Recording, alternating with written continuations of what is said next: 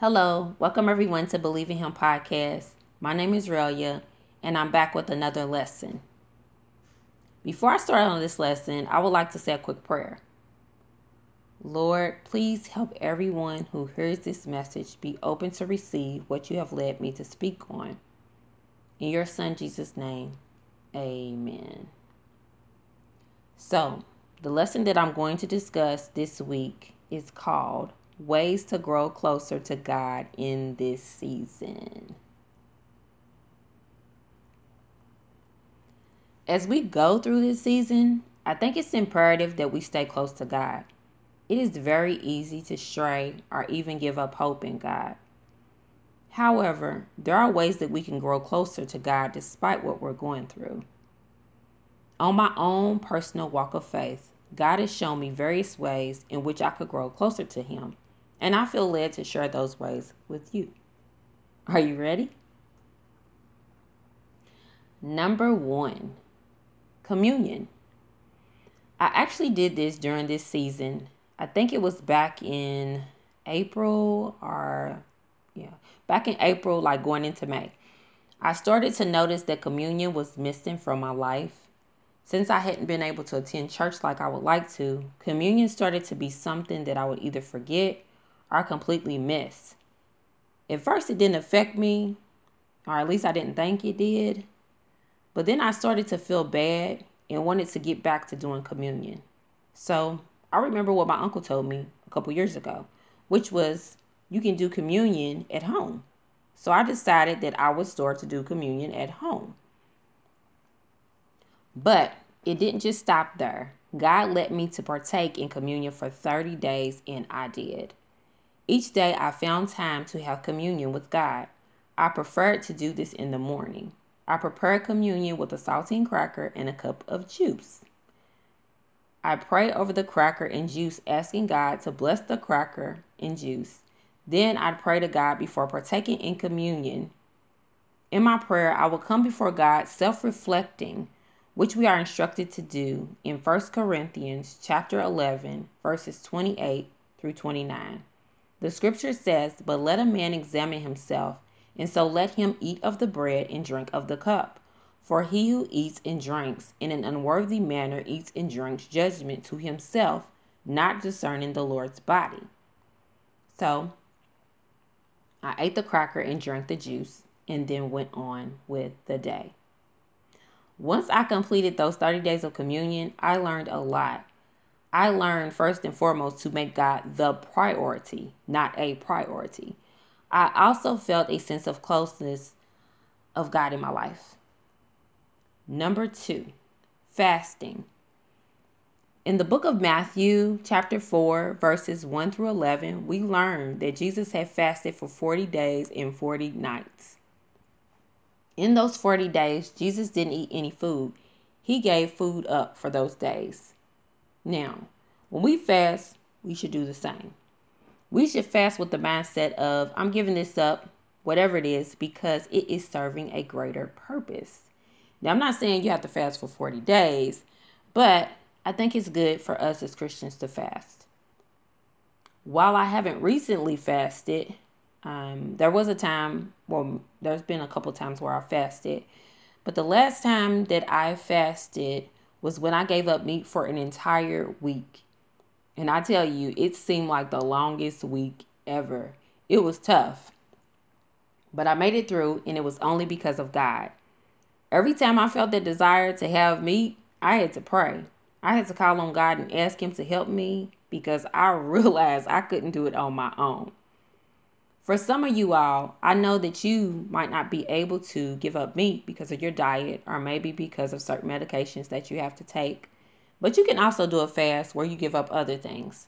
You can give up watching your favorite TV show and instead replace that time with spending more time with God. You can also give up your favorite snack, which reminds me, I once gave up chocolate for 30 days. There was a lot of praying during that time. Yet during those times of fasting, I realized something. I realized with God, I can give up something like meat or chocolate. I can give it all up for Him. Number 3, Bible audio. Sometimes along this walk of faith, we can become quite restless in our routines. We might start to say comments like, I've already read this and I don't need to read it again, or I already know this. But it's still imperative that we find time to get God's word within our spirits. During those times of feeling that way, I learned to listen to the Bible instead of reading it. Romans chapter 10, verse 17 says, so faith comes by hearing, and hearing by the word of God. When we hear the word of God, those words will resonate within our spirit and speak within our spirits. As we hear the word of God, we will begin to feel closer to God. Number 4, writing scripture down. I actually received this suggestion from Pastor Rick Warren. He suggested that the best way to memorize scripture is to write it down, and I agree. Proverbs 7:1. Well, let me go back. Proverbs chapter 7, verses 1 through 3 says, my son, keep my words and treasure my commands within you. Keep my commands and live, and my law is the apple of your eye. Bind them on your fingers, write them on the tablet of your heart. So in one season of my life, I decided to write scriptures down on Post-it notes and recite them. I did this for a couple of weeks, and during those weeks, this not only helped me to receive the word of God, but I truly remembered the word of God. As I wrote those words down, it was like God was speaking directly to me through those scriptures. Number 5, choose one book from the Bible to zoom in and then study that book. While I've done this a couple times with different books, one book that really draws me close to God is the book of Psalms. The book of Psalms includes Psalms 23, which tells us the Lord is our shepherd. The book of Psalms also includes Psalm 27, which says the Lord is my light and salvation. And there are plenty more other scriptures. So I would suggest taking a month or two to zoom in on the book of Psalms. Not just to read the scriptures, but to also study the scriptures. I'd even suggest keeping a notebook. So in the event that a scripture jumps out at you, or if you feel like God is speaking to you, you can write that scripture down or what God spoke to you. Number 6, lastly, praying scripture over your life. There are a couple of YouTube videos that speak about doing this. One that I can think of off the top of my head is by Kim Cash Tate. When we pray scripture over our lives, we remind ourselves of just how powerful God's word is. It's really not that hard to do. You can pray scripture like this. Proverbs chapter 3, verses 5 through 6 says to trust in the Lord with all your heart and lean not on your own understanding. In all your ways acknowledge him, and he shall direct your paths. Your prayer could be, Lord, help me to trust in you with all my heart, and help me not to lean on my own understanding, but to acknowledge you in everything that I do. And Lord, please direct my paths. When you do this, you align your prayers back to the word of God. So, those are the ways that I feel God is leading me to tell you that you can grow closer to him in this season. As I closed out this message, I want you to know that I'm not suggesting that you do everything that I suggested to you.